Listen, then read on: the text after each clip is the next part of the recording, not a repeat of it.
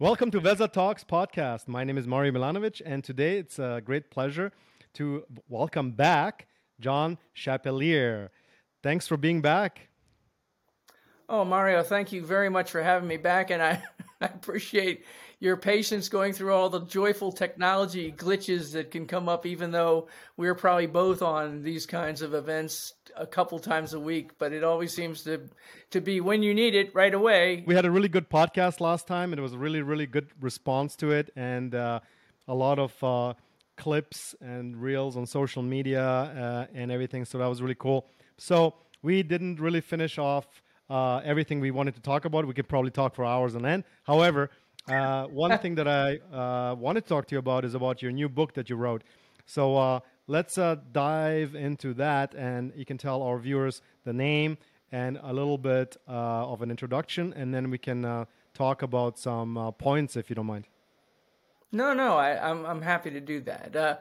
The two book, it's actually a new book is a more in-depth explanation of the primary book, which the new book is called People Come First. And Okay. it talks about the new business model where, which is basically the same business model I've been using since the 80s, but people still don't seem to get it, which is you focus on your people, the business will take care of itself.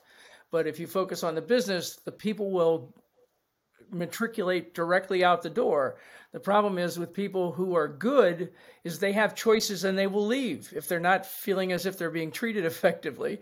And the ones who don't have choices will stay. So eventually what you'll end up with is a whole bunch of employees that you just as soon not have because all the good ones have already left. So we have to really learn that it is people, not profits. And a good example of this going on right now is the way in which you see large companies, very profitable companies, laying off a lot of people where they may or may not. I mean, I don't look at their balance sheets, but unless they're doing poorly, and I'm not assuming that people like Amazon or other companies that I'm seeing out there right now, Google, that kind of thing, should be making enough, because what happens is when that happens, the other people begin to feel very concerned about, am I next? Am I Right. next? And I Exactly. guess I guarantee you a person who wonders whether they're next is not working at the level that a person who doesn't worry about that would be working. So the People Come First is the book that's probably only been out about 2 months, but it was based on the original book, which is The Daily Six. The Daily Six came out in 2006, and I think it was just a little ahead of its time because the concepts of emotional connection with leadership learning how to create an emotional connection with their workers was something that people, I'm not doing that. That's way too complicated. And it really is. It's much more, it takes a lot more responsibility and focus to be able to be emotionally connected. The idea that they Right. talk about now is diversity, inclusion, and equity. Those are all based on emotional connections that you can work on to make with the people that you work with. But Right. it takes a lot more work to do that than it is just to be a boss, just to tell people what to do and then go back and close your door and sit in your office. I Right. mean, It appears being that Elon Musk is kind of on the forefront of this, and it's like he realized that 80% of the Twitter employees were not needed. In other words, he's cutting the fat, and that's not something that I think companies did in a long time. Add AI to the whole equation, and you're starting to look at companies, or at least the leadership is looking at their companies and looking and saying, wait a second, we've had all these inclusion mandates and everything else, and our ability to produce whatever we're producing in terms of quality has fallen. Why? Because as you get bigger and fatter, you obviously lose some resilience, and you're not able to move as quickly. And so I think the fact that Amazon is and all the other ones are laying people off is really a function of somebody is actually looking at the people that are working there and what they're actually doing, right? Because especially with COVID-19 and everything, a lot of people went home, and I mean, I know so many people that just basically worked for a couple hours a day, right? They would get up at, stand-up call 9 a.m. and then go back to bed until 11 and all that. So I think there's a lot of that was happening. But I do agree with you. In an organization where you think you're next, you're basically not going to perform at the highest level. So, what do you think is the right approach? I mean, obviously there's a balance, and the balance is, for myself, anytime I had employees, I always really wanted to take care of them and make sure that they're happy and they're taken care of. However, at some point you lose the reins, so to speak, because you're either growing too quick or you don't have the time to spend and maximize each employee's ability to work at a peak, right? So what are some of the things that you, I imagine, have probably written about in this book? Well, the things that are dealt with in the Daily Six were created primarily to sort of help executives learn that there's an emotional balance that helps keep us centered and balanced in here, which allows us to show up on phone calls and in meetings and in department head, exchanges, where if you're centered and balanced in here, what comes out of your mouth doesn't tend to get you in more trouble than you had before you started talking. Right. So I've taught executives to do this. Just take 5 seconds or 10 seconds before you pick up a telephone. How would you like to be perceived on the phone call? How would you like to be perceived in the meeting? Not what do you want to say, but how would you like people to perceive you? As an irrational, crazy person, or as somebody who really understands what the issues are and is helping to work towards a solution versus just demeaning or demoralizing the staff sitting at the table? And while I do agree that as organizations get bigger, I mean, I had an organization that grew from 2 people to 500 people over a period of probably 5 or 6 years, and then we stayed at about that for a couple of years, and then we cut back some. What I've learned over time is that there are 2 things. One is I wasn't hiring correctly. I was just hiring to fill a spot, and what happens is that means that the person may or may not be capable of doing the job. I'm just trying to, we just need another, whatever it is, another accountant, give me another driver, sure. Give me another, and so what happens then is if you don't take the time it takes to get the right person, you tend to end up, you hired that person and they didn't quite do everything. So you have to go hire another person to finish the job. And so what you've done is you've not had a fat problem, you've had a bad hiring problem. And so what we do is we tend to look at the easiest solution, which is just hire another person versus going back and saying, why do we need another person? Why? And so that's sort of the issue that I never dealt with, which was just, what do we need? Fix it. Versus why do we need it? Fix it. I'll give you a great example. We have, at least in my humble opinion, it's a great example. What we had at one point, I had a large distribution company, and we were having troubles with the fact that we noticed that the drivers were spending more time picking up materials that were incorrect. And we had, 40,000 SKUs. So there were lots of times where things were, mispicked or whatever the problem might be. So returns were normal. This happened to be something where the returns were going through the roof and we couldn't figure out why.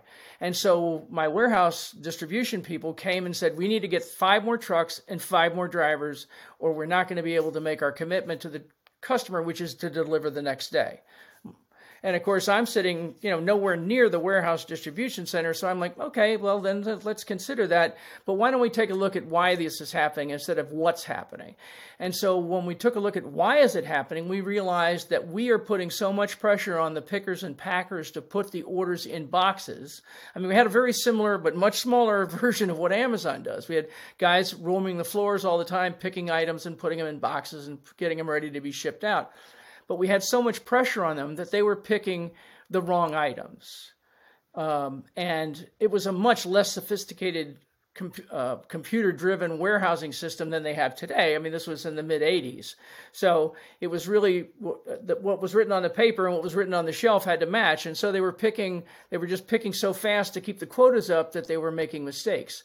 And so instead of hiring 5 drivers and 5 trucks, which was very expensive, we hired 3 more pickers and we told them to slow down. slow down, don't feed and we changed their quotas from being driven to how many do you pick as to how many returns does your picking create. Right. And all of a sudden, the returns went away immediately because we were rewarding on the right things. We hired the right people, not the wrong people. Because if we had had 5 more trucks and 5 more drivers, there would have been the same amount of returns coming back. It just would have been spread out over 5 more trucks.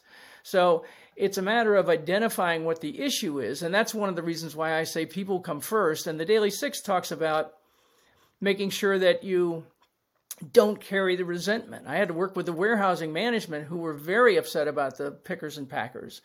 But it wasn't because they were inadequate or poorly trained. It was that we had set an expectation on them that was unrealistic. So if you want to talk about something that motivates or demotivates people, the one thing that has consistently, for years and years, motivated people more than not is clear, achievable goals, not unachievable goals. It's something that's out here that causes you to stretch, but it is reachable. If it's constantly not reachable, all you're doing is creating frustration. So what do you say to, the people come first, which I agree. What do you say to the AI robot about people come first? And in other words, I'll give you an example in my real life, and that is, I remember my CTO came to me and said, listen, we're doing these crazy volumes right now. And in the digital space, and we need to hire people. And I said to him, okay, is it possible not to hire these people and replace them with, CPUs? And his immediate answer was, no, we can't. And I said, I'll tell you what, I'll give you 2 days. And how many people do we need to hire? 4? Okay. I'll give you 2 days. If you can figure it out, I will increase your salary by 50%. And he came back in 1 day. And he said, yeah, it can be done. We're going to have to get 27 more CPUs, and thanks for the raise. And I said, well done. So what do you say to the AI robot that basically doesn't care about the people and cares about the efficiency of the company, which in itself, the company itself should really care about the company. However, there's this line of, we have employees and we should take care of them, right? What do you say to the robot? Well, first of all, I can't say much to the robot because I actually I enjoy. I picked a few things with my chatbot, and things like, write me a short post about love and forgiveness. And 30 seconds later, this really nice 300-word post just comes rolling out of the computer. And I have a very hard time saying, well, that doesn't look like a human wrote it, because it does look like a human wrote it. It actually looks like I wrote it. So, the thing is, it's not so much the people or the not people. I mean, these are people you did not hire, you did not mistreat, and you did not cause them to be demoralized and want to quit. These are people that you never hired. So it's, to me, the people that would then come first in that scenario would be the guy you gave the raise to. That would be the person. At that point, that's the person that needs to come first, because he'll be the one connecting to your clients, connecting through the AI robot. So it's always a matter of people feel comfortable buying from and working with people they feel comfortable with. And that's beginning to move into the digital realm. There's no doubt about it. But somewhere along the line, and hopefully, I won't be working a whole lot longer, but hopefully before I retire, I would imagine that many of, the guy who bought those CPUs for you will also be replaced by an AI, and you will be typing into your chatbot some sort of find me 12 more chatbots that can take care of my stuff, and it'll be fixed by the next day, which is a frightening concept, because I don't know what all the people are going to do with all this free time. It's we don't have, at least in the U.S., we don't have social systems which will support people who get laid off because they got replaced with technology. So I don't know if we're going to have a huge unemployment issue associated with this, or what it may bring, but I do know that there's always going to be somebody, at least I cannot imagine an organization running exclusively on electronics unless you go back to the Matrix.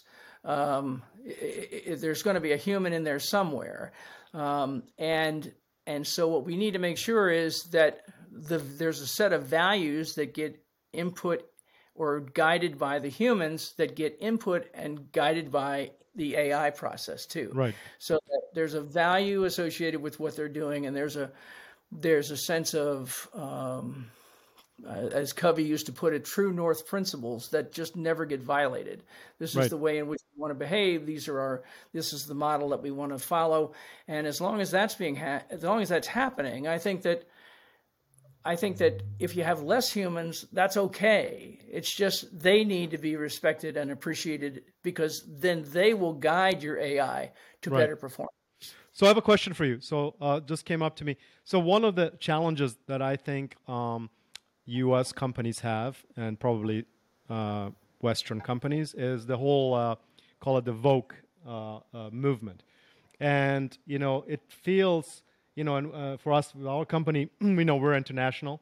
And so we see the differences in people and the ability to talk to people, what I consider a normal way. And then the challenges that these companies in the U.S. have with, this inability to communicate the way that I guess we used to communicate, and almost like walking on eggshells, right?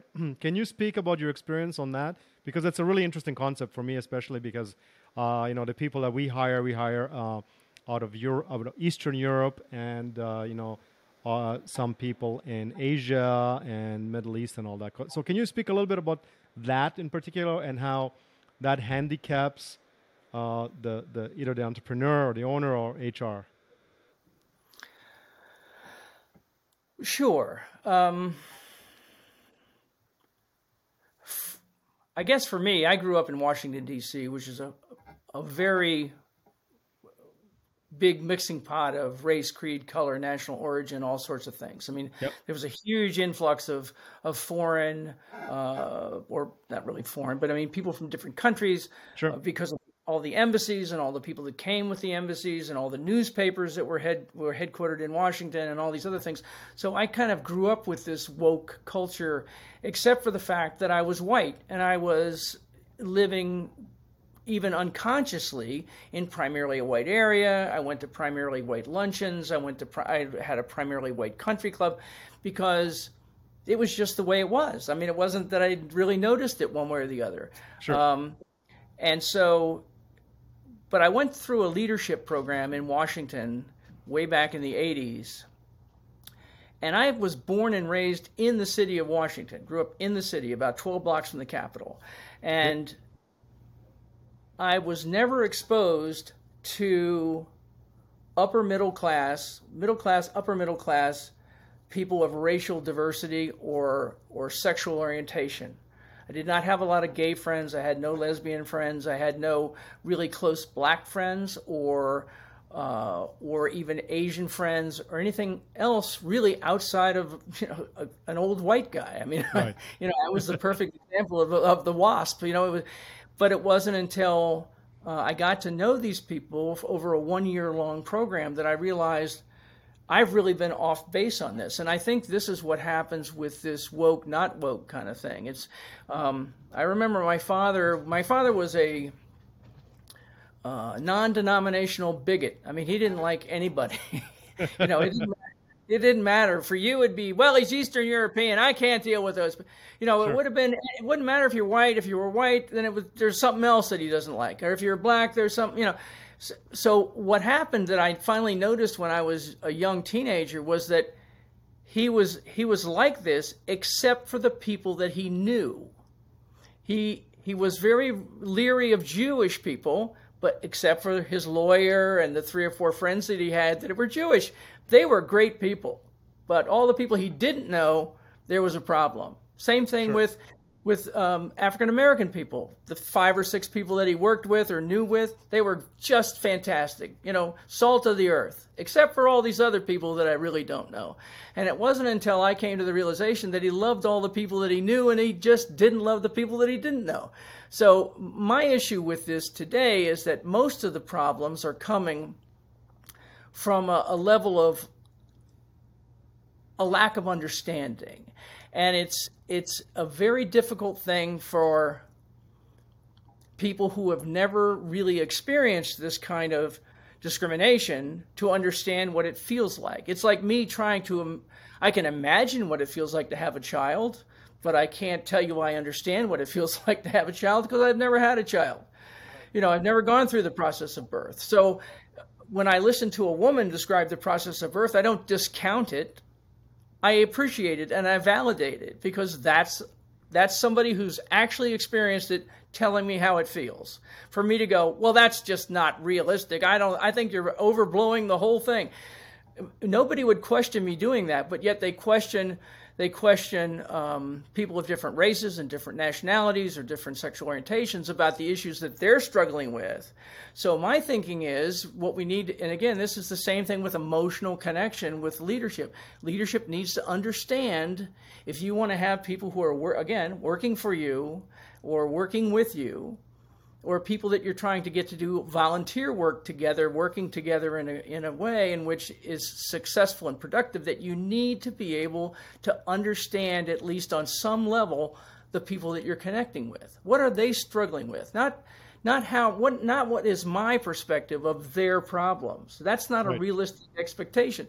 What can I, or how many times have I asked them, what issues are you dealing with that I might be able to help you find a way to get from here to there more effectively? Right. So that's a really good answer. I like it.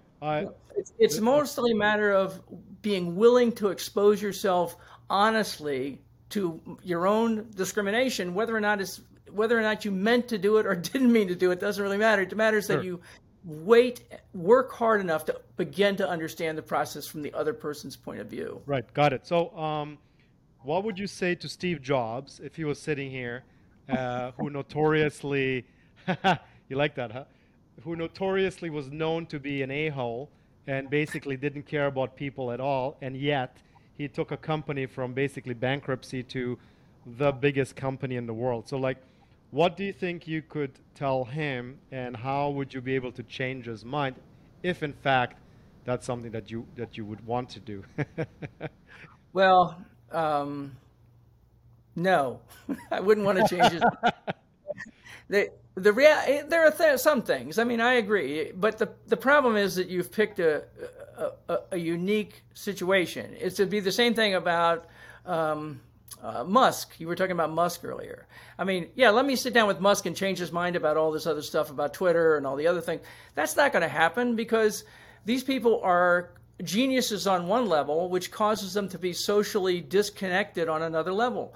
Because, and I can assure you that when I was younger and running companies, there was a level of omnipotence that I felt that had to do with my intellect, my success, and the more success you have, the more intellect you think you have. And so I know a lot of very wealthy people who are just don't get it, and they don't get it because they don't want to get it. It's it's like, why do I need to listen to this? I have managed to succeed in all these other realms of the world, and you're there nagging on me about whether I should say, call them her or him or they or them, because it's just an odd situation. Now, you give me 2 or 3 people down in Apple, I could probably talk to them. Right. So who would be your demographic for this book? Who is the perfect reader, you think? Well, for the Daily Six, the perfect reader is the person that was like me, because that's when I wrote the book about 20 years after I sold my largest company and about 10 years after I sold my last company. And it was really for this entrepreneurial, fast growth person that was mistaking success with significance. They were very successful, but the kids just didn't really like them too much because they never saw them. And the wife was like, yeah, well, maybe we'll just get a divorce because I can't deal with much more of this. Because that's what happened to me. I ended up divorced. My kids didn't like me. I was very successful. I was on every A-list invitation in the city of Washington, but I was living in a hotel and my personal life was totally in the dumper, but I looked good. I had a nice suit, a great looking thing. So, the idea is that if you find yourself feeling as if you're doing the best you can, but you're constantly pushing a rock up a hill that keeps rolling back down, sort of the Sisyphus syndrome, then maybe you need to find a different way. Because what happened with me was I got what I refer to as a gift of devastation. And a gift of devastation is those horrible things that happen to you, but eventually push good change into your life. A heart attack pushes exercise and good diet. Bankruptcy pushes financial management effectively. Divorce creates a really good parent every other weekend. But what I tell people is that it doesn't require that pain or those traumas to make those changes. You can be a good parent before you get a divorce. It's just that humans have a very hard time making changes unless there's pain associated with it. So, if you've gone through this, and you may have gone through this yourself. I mean, you end up with a company sort of crashing and burning, and so you've changed it. When you start another company, you change the way you ran it, or you change the model in which you built it. If you get remarried, you become a different kind of husband or a different kind of parent, and you change the way in which you work. If you were sort of alienating your people before, and that's caused a huge rift in your life, then you find yourself being different, or you find yourself being willing to learn how to be different. That was what it was for me. It was sort of this shell of hubris that was all around me. It was all about me that kind of got cracked a little bit and allowed a little humility to come in. And I began to realize that the earth does not revolve around me.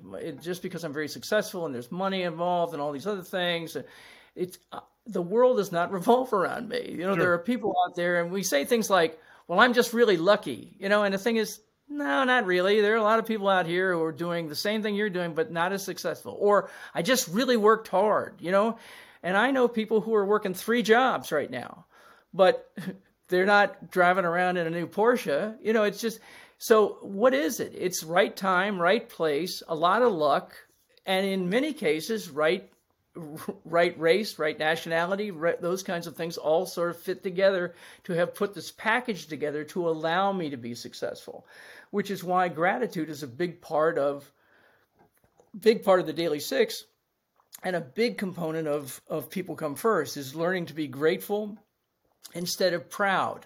One of the exercises I put people through in a workshop is list the top 5 things that you're proud of, and then go back and change the word proud to the word grateful. And you'll find yourself feeling differently about being proud to have kids versus being grateful to have kids, or being proud of my marriage, being grateful to be married, or proud of my job, or being grateful for my job. The way in which we change the way we look at things allows us to change the way that we appreciate things. And I truly do not believe that you appreciate the things that you work hard for. I mean, many people do, but I know I worked very hard for 25 or 30 years, and nothing that I did had much appreciation. All I wanted was whatever came next.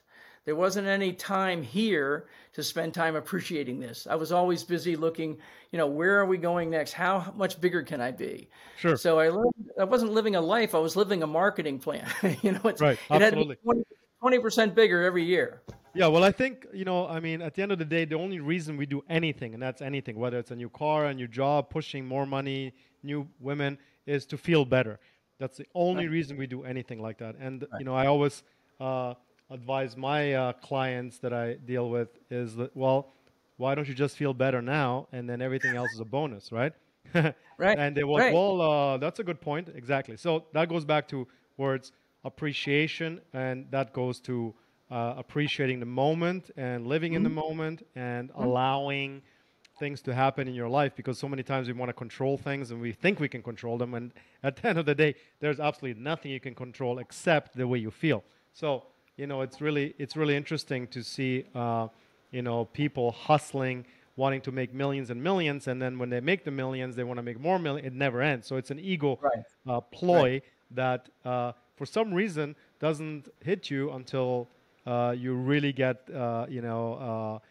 pinned by buildings, and you have your major catastrophe in your life, right? And then you reevaluate it, and then you forget about it a couple of years later, right? So it's it's super important to be grateful, and a lot of times being grateful is almost associated in a religious sense, and so people don't like it, I suppose. And I think that being great, and when you talk about families, maybe different, right? I'm grateful for my mom, my dad. I'm grateful for my kids. I'm grateful for something, right? And so, as soon as you say that, it changes the way you feel. It's amazing, Right? isn't it? Yes, it is. It really is. I mean, that's the concepts in the Daily Six. There, each one of those is something that will lead you. You talked about I want to feel better, or I want to be happy. You know, that was sort of my thing was happy. Let me feel happy. And I did so many successful things, but they didn't connect me to happiness because Right. there was always another hurdle. You know, it was as soon as I get this done, then I can work on that. As soon as this happens, then I can work on that. And so the phrase I've coined is stop waiting for your life to get perfect to be happy. And then the other thing is that, okay, well, now I'm willing to do that, but what does that mean? What is that? So the Daily Six was willing. You had to be willing to start and then spend some daily quiet time to set your heart and your mind in the right direction so that you know you've created a path for the day. Be focused to service with others, so focusing on the needs and successes of others, not just my own. Be practicing love and forgiveness, which is just understanding other people's needs and treating them as important as my own, not more important and not less important, just as important. Being forgiving, so you're not carrying around a lot of judgment and anger from day to day to day. Gratitude for all things at all times, and take action on each of those components, because the rest of them, if you don't take any action, it's just a mental action activity that you go through thinking you're really getting a lot of things done. But Right. it's funny how the one thing that I've learned with this particular step is that a lot of times I look at executives and they go, this is the instruction book. This is what I've been looking for is, okay, what do I do tomorrow when I wake up? Well, you think about what you're going to be willing to work on today. You're going to work on being a little more loving, and work on a little meditation or mindfulness or gratitude, or what are you going to work on? It doesn't have to be something you incorporate all of this stuff together all the time. Just focus on moving yourself a little forward. Small steps, small changes create dramatic results. So let's get a small step started tomorrow. Absolutely. Well, that's amazing. So, as you know, I always ask my guests about being in my shoes and not having asked a question. What would that question be? I think last time you asked me whether you're happy, I believe. And so, is there a question that you felt I didn't ask you?